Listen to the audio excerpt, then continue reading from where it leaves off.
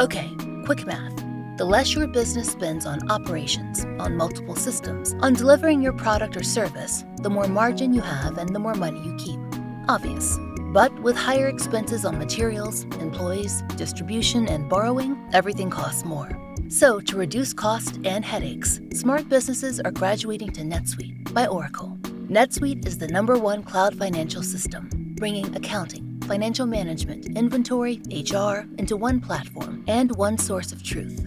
With NetSuite, you reduce IT costs because NetSuite lives in the cloud with no hardware required, accessed from anywhere.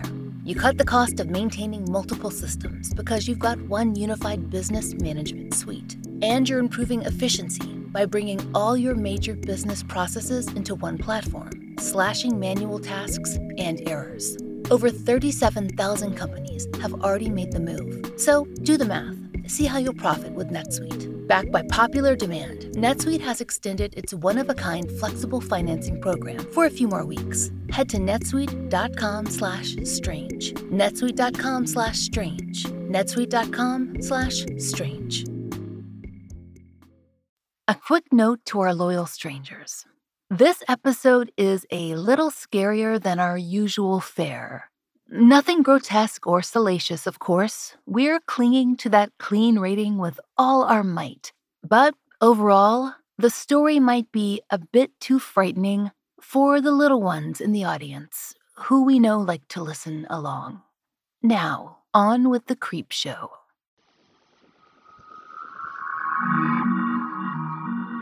I'm Laura Norton, and this is One Strange Thing, the show where we search the nation's news archives for stories that can't quite be explained.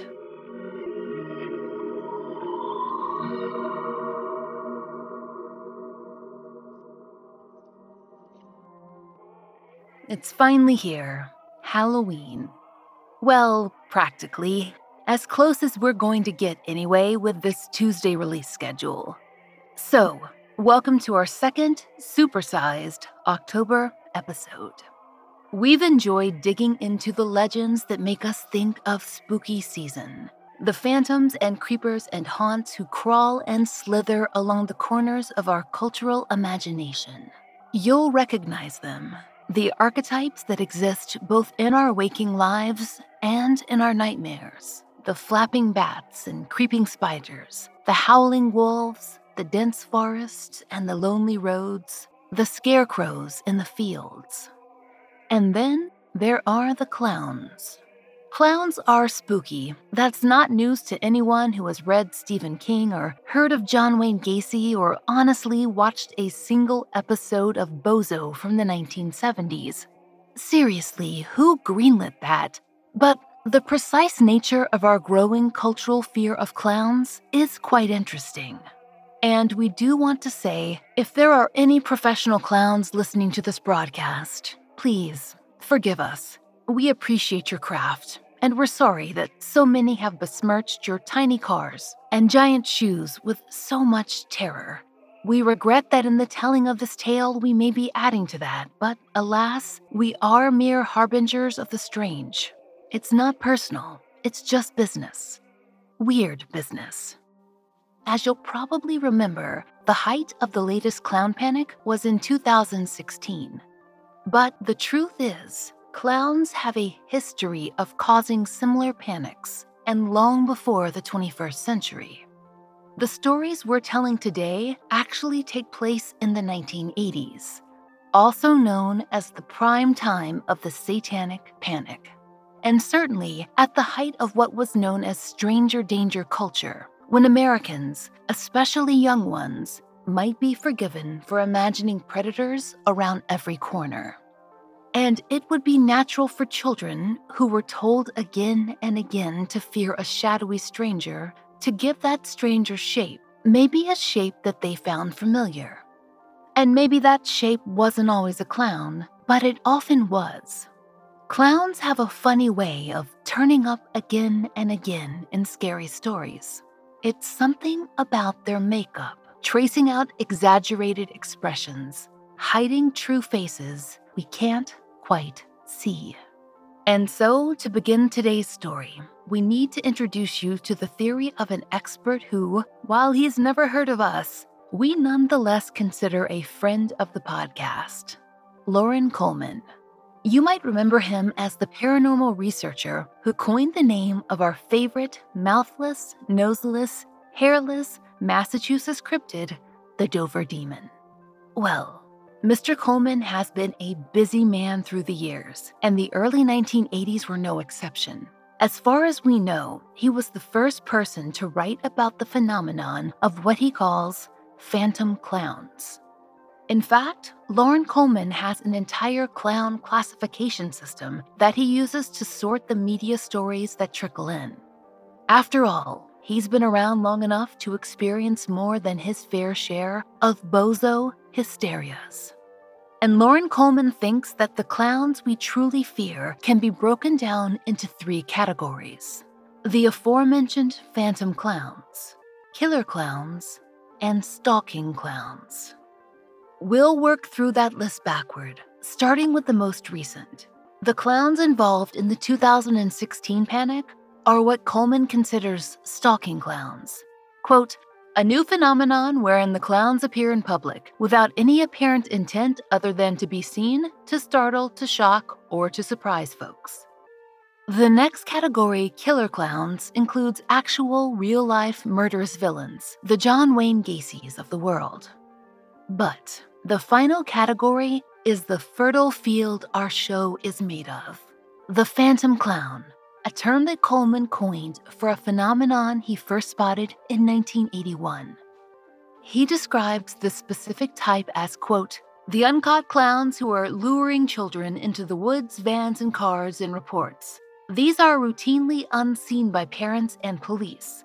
No photographs of them are presented for examination. According to Coleman, the phantom clown might be likened to the folkloric Pied Piper of Hamelin, luring children away with an enticement. But these pipers have something that the Piper of Hamelin didn't: vans. Strangers, we find this fascinating. We grew up being warned about, well, strangers in vans. Not your kind, the danger kind. And we found, as we dug into the earliest stories of what Loren Coleman would consider to be phantom clown sightings, nearly all had one thing in common. The children would report that men, and it was always men, dressed as clowns, in vans or near vans, would try to entice them away from safety. So, woven into the fantastic was a very real concrete thread from our own childhoods. In regard to the phantom clown panic, it seemed to begin in 1981, when school children in the greater Boston area began to report something very odd.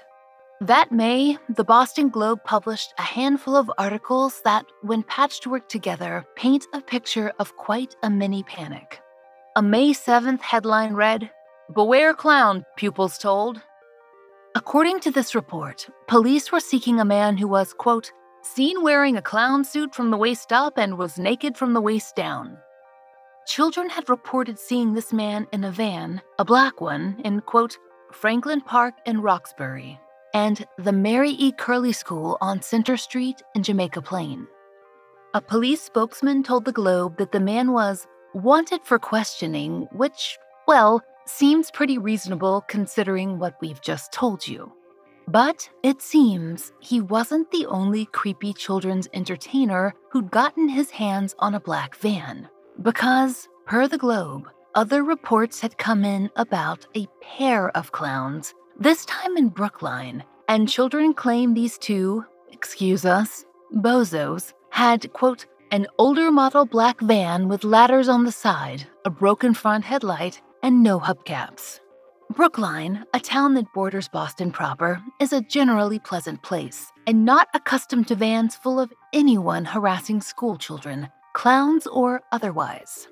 It seems that children had begun reporting sightings several weeks before, though exactly when isn't clear, and per the Globe claimed that the men were trying to entice them into the vehicle. This was taken seriously by Brookline officials, at least initially. The school superintendent issued a formal warning. The police contacted administrators, and a memo was sent out to principals of elementary and middle schools. It was written by one Daniel O'Connell, described by the Globe as an investigative counselor for Boston School District 6, and it read as follows. It has been brought to the attention of the police department and the district office that adults dressed as clowns have been bothering children to and from school. Please advise all students that they must stay away from strangers, especially ones dressed as clowns. That memo seems to have had both its intended and then unintended effects. According to Loren Coleman's Mysterious America, clown sightings seem to spread faster than the district's warning. He found reports of, quote, clown men harassing children had come in from East Boston, Charleston, Cambridge, Canton, Randolph, and other cities near Boston, and local law enforcement in all those areas had gotten involved too. They were on the lookout for clowns. And, as it turned out, there were kind of a lot of clowns. Apparently, Boston had its fair share of children's entertainers who performed as innocent clowns, which must have been an awkward couple of weeks for them, and per Coleman, quote, police were stopping pickup trucks and vans, delivering birthday greetings and clownograms. However, the scrupulous Boston and Brookline authorities did not come across a single van, black or otherwise, with missing hubcaps or intact ones, full of lascivious jesters. It makes sense then that by May 9th, the authorities seemed to be pretty much over the whole clown thing. Per the Globe's article headlined, Police Discount Reports of Clowns Bothering Kids, no reports had come in from adults who'd actually, quote, seen clowns doing anything questionable. The police said virtually all reported sightings of clowns originated with children 5 to 7. Captain Alan Hughes of the Cambridge Police told the Globe, "We've had rumors, but nothing substantiated. Kids were taking the rumor home from school to their parents, and the parents were calling the police, and then one parent to another and to their kids, and it just snowballed. It's self-perpetuating." Brookline authorities briefly thought they'd caught up with that two-clown black van gang, but no luck. Per the Globe, they received reports that the clowns were cruising around town, quote, dressed in clown suits with red and white polka dots with false noses and hair and faces painted white. And imagine the officers' surprise. When they arrived on the scene, the van was indeed there. And it was black. But there was only one person inside. Not a clown, just a citizen with, quote, proper identification, and probably one who was fairly surprised to be the center of a midday sting. After that, the Boston area stories seemed to fizzle out. But, oddly enough, they picked up just as quickly halfway across the country in Kansas City, Kansas. Had the children there somehow heard of the scare in Boston? It seems unlikely. The coverage had not been particularly heavy, with only a few news articles to market. In the Midwest, however, the Phantom Clowns made a much bigger splash.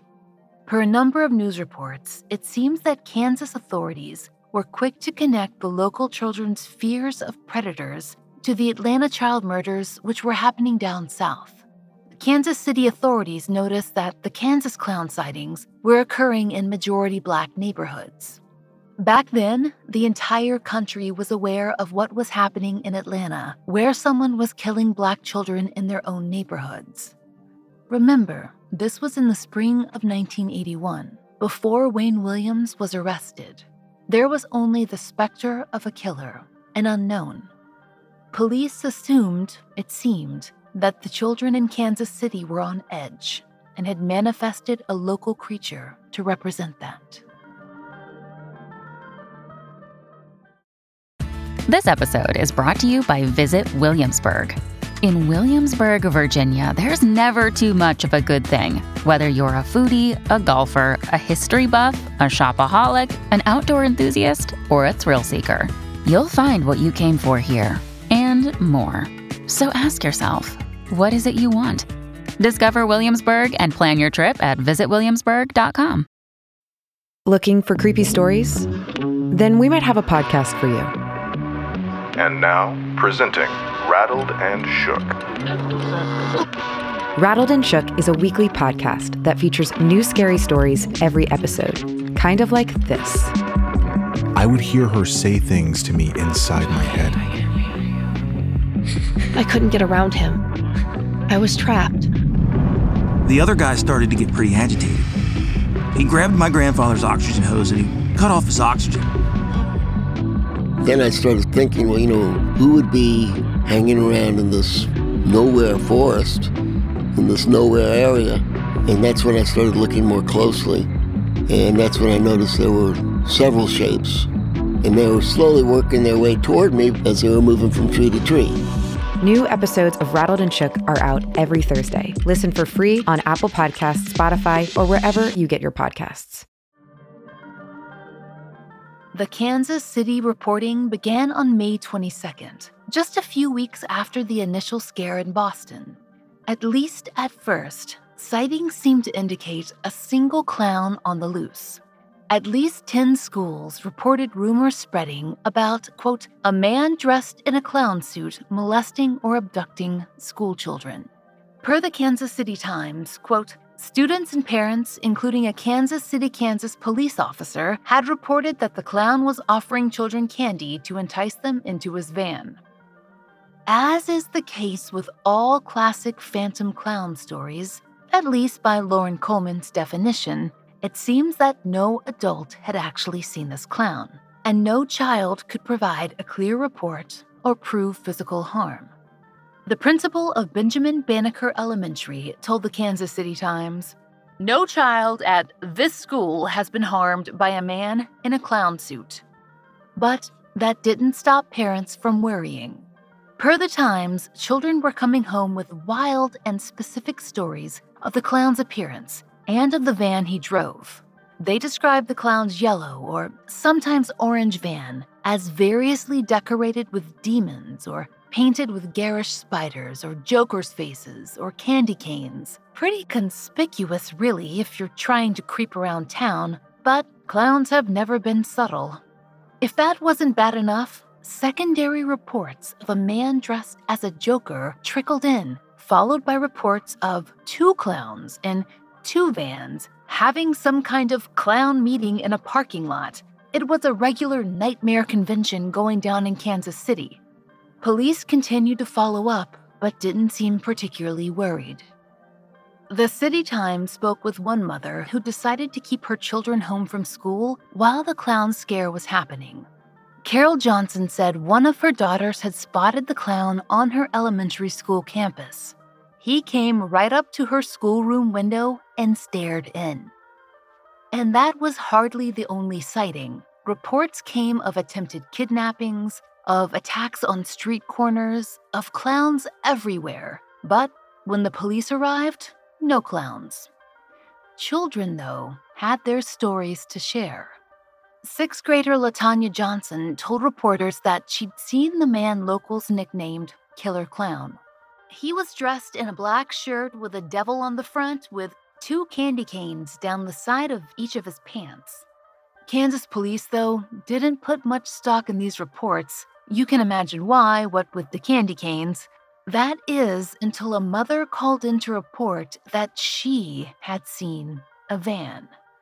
Now, she hadn't seen a clown, not exactly, but according to the Kansas City Times, she'd seen a yellow van approach her small daughters as they walked toward the school bus.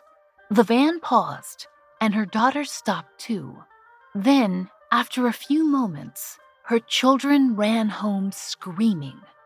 Per the Kansas City paper, a clown with a knife had ordered her children into his van. He was described as in a clown outfit and had, quote, painted his face with polka dots. Because the mother witnessed the van, police took this more seriously and, per a spokesman, classified the incident as an attempted abduction. We don't want to panic people to make them think there's a Atlanta-type situation here, said Kansas City Police Sergeant Jim Treese. But today we have the first sighting of the clown that's been verifiable. Apparently, police had been dealing with calls in both the Kansas and Missouri areas of the city. in the thousands. And even though they took this report seriously, Sergeant Treese wanted to issue a reminder to the citizens. Legitimate clowns in the area sometimes drove vans for legitimate clown business, and reporting birthday clowns and clownograms and whatever else clowns are hired for was really slowing down the system. Now, strangers, the thing is, even though the police classified this sighting as verified, it still fits Lauren Coleman's definition of a phantom clown, in that an adult didn't actually see the jester. She was just told of its existence by her frightened children. Now, of course, we can't say for sure who or what was in that van. Maybe someone decided to frighten the kids because some people are terrible. Maybe someone was dressed as a clown in that yellow van. But without proof, the phantom clown designation still stands. No adult had laid eyes on the clown. How much had been stirred up by the children's imaginations? Weeks of rumors and stories at school of candy cane pants and spider vans and Halloweenish nightmares around every corner. If a monster could exist in Atlanta, well, why not Kansas City? But just as in Boston, the Kansas City stories petered out, with no actual proof ever appearing. Other stories of 1981 phantom clowns did pop up here and there. Lauren Coleman makes mention of Rhode Island social workers reporting students were stirred up there over similar rumors. But ultimately, nothing surfaced. And nothing ever does, right? That's the whole conceit. The phantom clowns, who began this whole panic, who gave birth to the stalker clowns another generation would fear. They lived at the corners of our imagination, and, perhaps, right front and center in our children's. Maybe it was Atlanta, or Stephen King, or the tendrils of the satanic panic fervor, or all the anxiety of strangers, or all of it, at once, swirling up to engulf children here or there in spats and panic. Ultimately, much ado about nothing. Except for one strange thing. In at least one instance, in Kansas, this time in 1987, the children were right. And their phantom clowns could not so easily be explained away. Perhaps our bestie Lauren Coleman would rescind that title based on this story, but it does have all the trappings. Save one. This time, the adults, they did see. According to the Kansas City Times, it was Independence, a metro outcropping of Kansas City, that was facing the phantom clown issue. School officials had received the usual warnings that clowns, two this time, were lurking near the school grounds, ostensibly for nefarious purposes. The usual sightings of clowns in trucks and vans were reported, and children walking home from school offered up sightings as well. Principals promised supervision, and bus drivers were on high alert. Teachers lectured their classes on safety, and parents got the requisite, "Hello, we're writing to terrify you," letter sent home. But this situation had one new feature that all the former phantom clown sightings had lacked. Children constantly reported that the two clowns lingering in the woods just next to the school, they were videotaping them. Yes, in 1987, technology had finally come far enough for creeping creatures from the nightmare realm to visit Radio Shack and invest in real surveillance technology. No adults had seen this.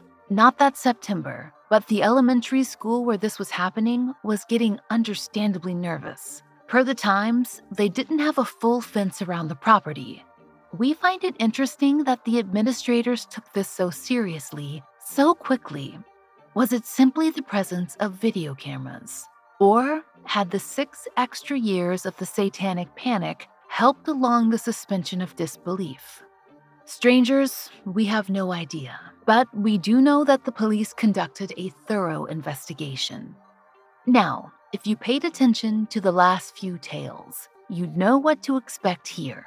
Lots of reports of vague sightings and officers running back and forth across town without anything to show for it. We might even end with a frustrated quote from a sergeant who's getting too old for this. Well, you know. But no. In Independence, the police's investigation bore fruit. Per the Kansas City Times, they continued to seek out witnesses and spoke to several more children. 11 days after the first sighting, 2 10-year-olds playing soccer at another elementary school spotted a clown, yes, this time just one, with a video camera. They described him as in a clown suit with red and orange hair and a white face. A little girl also saw him and gave police a detailed description of his clothing. The clown was also spotted again by another boy, but this time the boys saw the stranger sitting in a, you guessed it, van in a parking lot near the school. When questioned, a local woman also told police she'd seen the van there at the same time, but that she couldn't see the driver. There you have it, an adult witness. Now, you might say, okay, well, that's cheating. She's no more an adult witness than the mother who saw the van in 1981. And you'd be right. But she wasn't the last. Because as the clown and camera sightings continued, there was another very specific detail that struck police. A custodian at one of the elementary schools reported that he'd seen a man, quote, wearing face makeup near the school grounds. In the time frame, a clown would have been in the area to be spotted by the children. Now, the Kansas City Journal doesn't describe what kind of makeup, but we must assume that the custodian felt sufficiently sure this was something in the realm of clown, and thus worth reporting. And why wasn't the clown wearing a wig? Well, if you're skulking around as a clown and then trying to leave, you'd probably want to remove the most recognizable item of clothing, wouldn't you? It would at least make for a less awkward getaway. If the adults hadn't seen those 2 things, which was down to luck, really, would these children's stories have gone away like the others? Chalked up to nightmares, or reading It, or watching scary movies, the way the other children's terror was blamed on Atlanta and Wayne Williams. Of course, this clown never got all the embellishments, the candy canes, the spider van, but again, we all know how stories become grander the more often you tell them. That doesn't mean there wasn't truth at the center when it began. What does that say about the other stories we dismissed? Could they have had a sticky, nougaty truth center too? Children are, after all, as imaginative as they are observant. Grown-ups might do well to learn a bit of both. And while we're on the subject of grown-ups, they would also do well to not get dressed up like clowns and creep around an unsuspecting neighborhood. We didn't think we'd have to say that, honestly, but as Hallows Eve draws near, it's always better to be safe than sorry.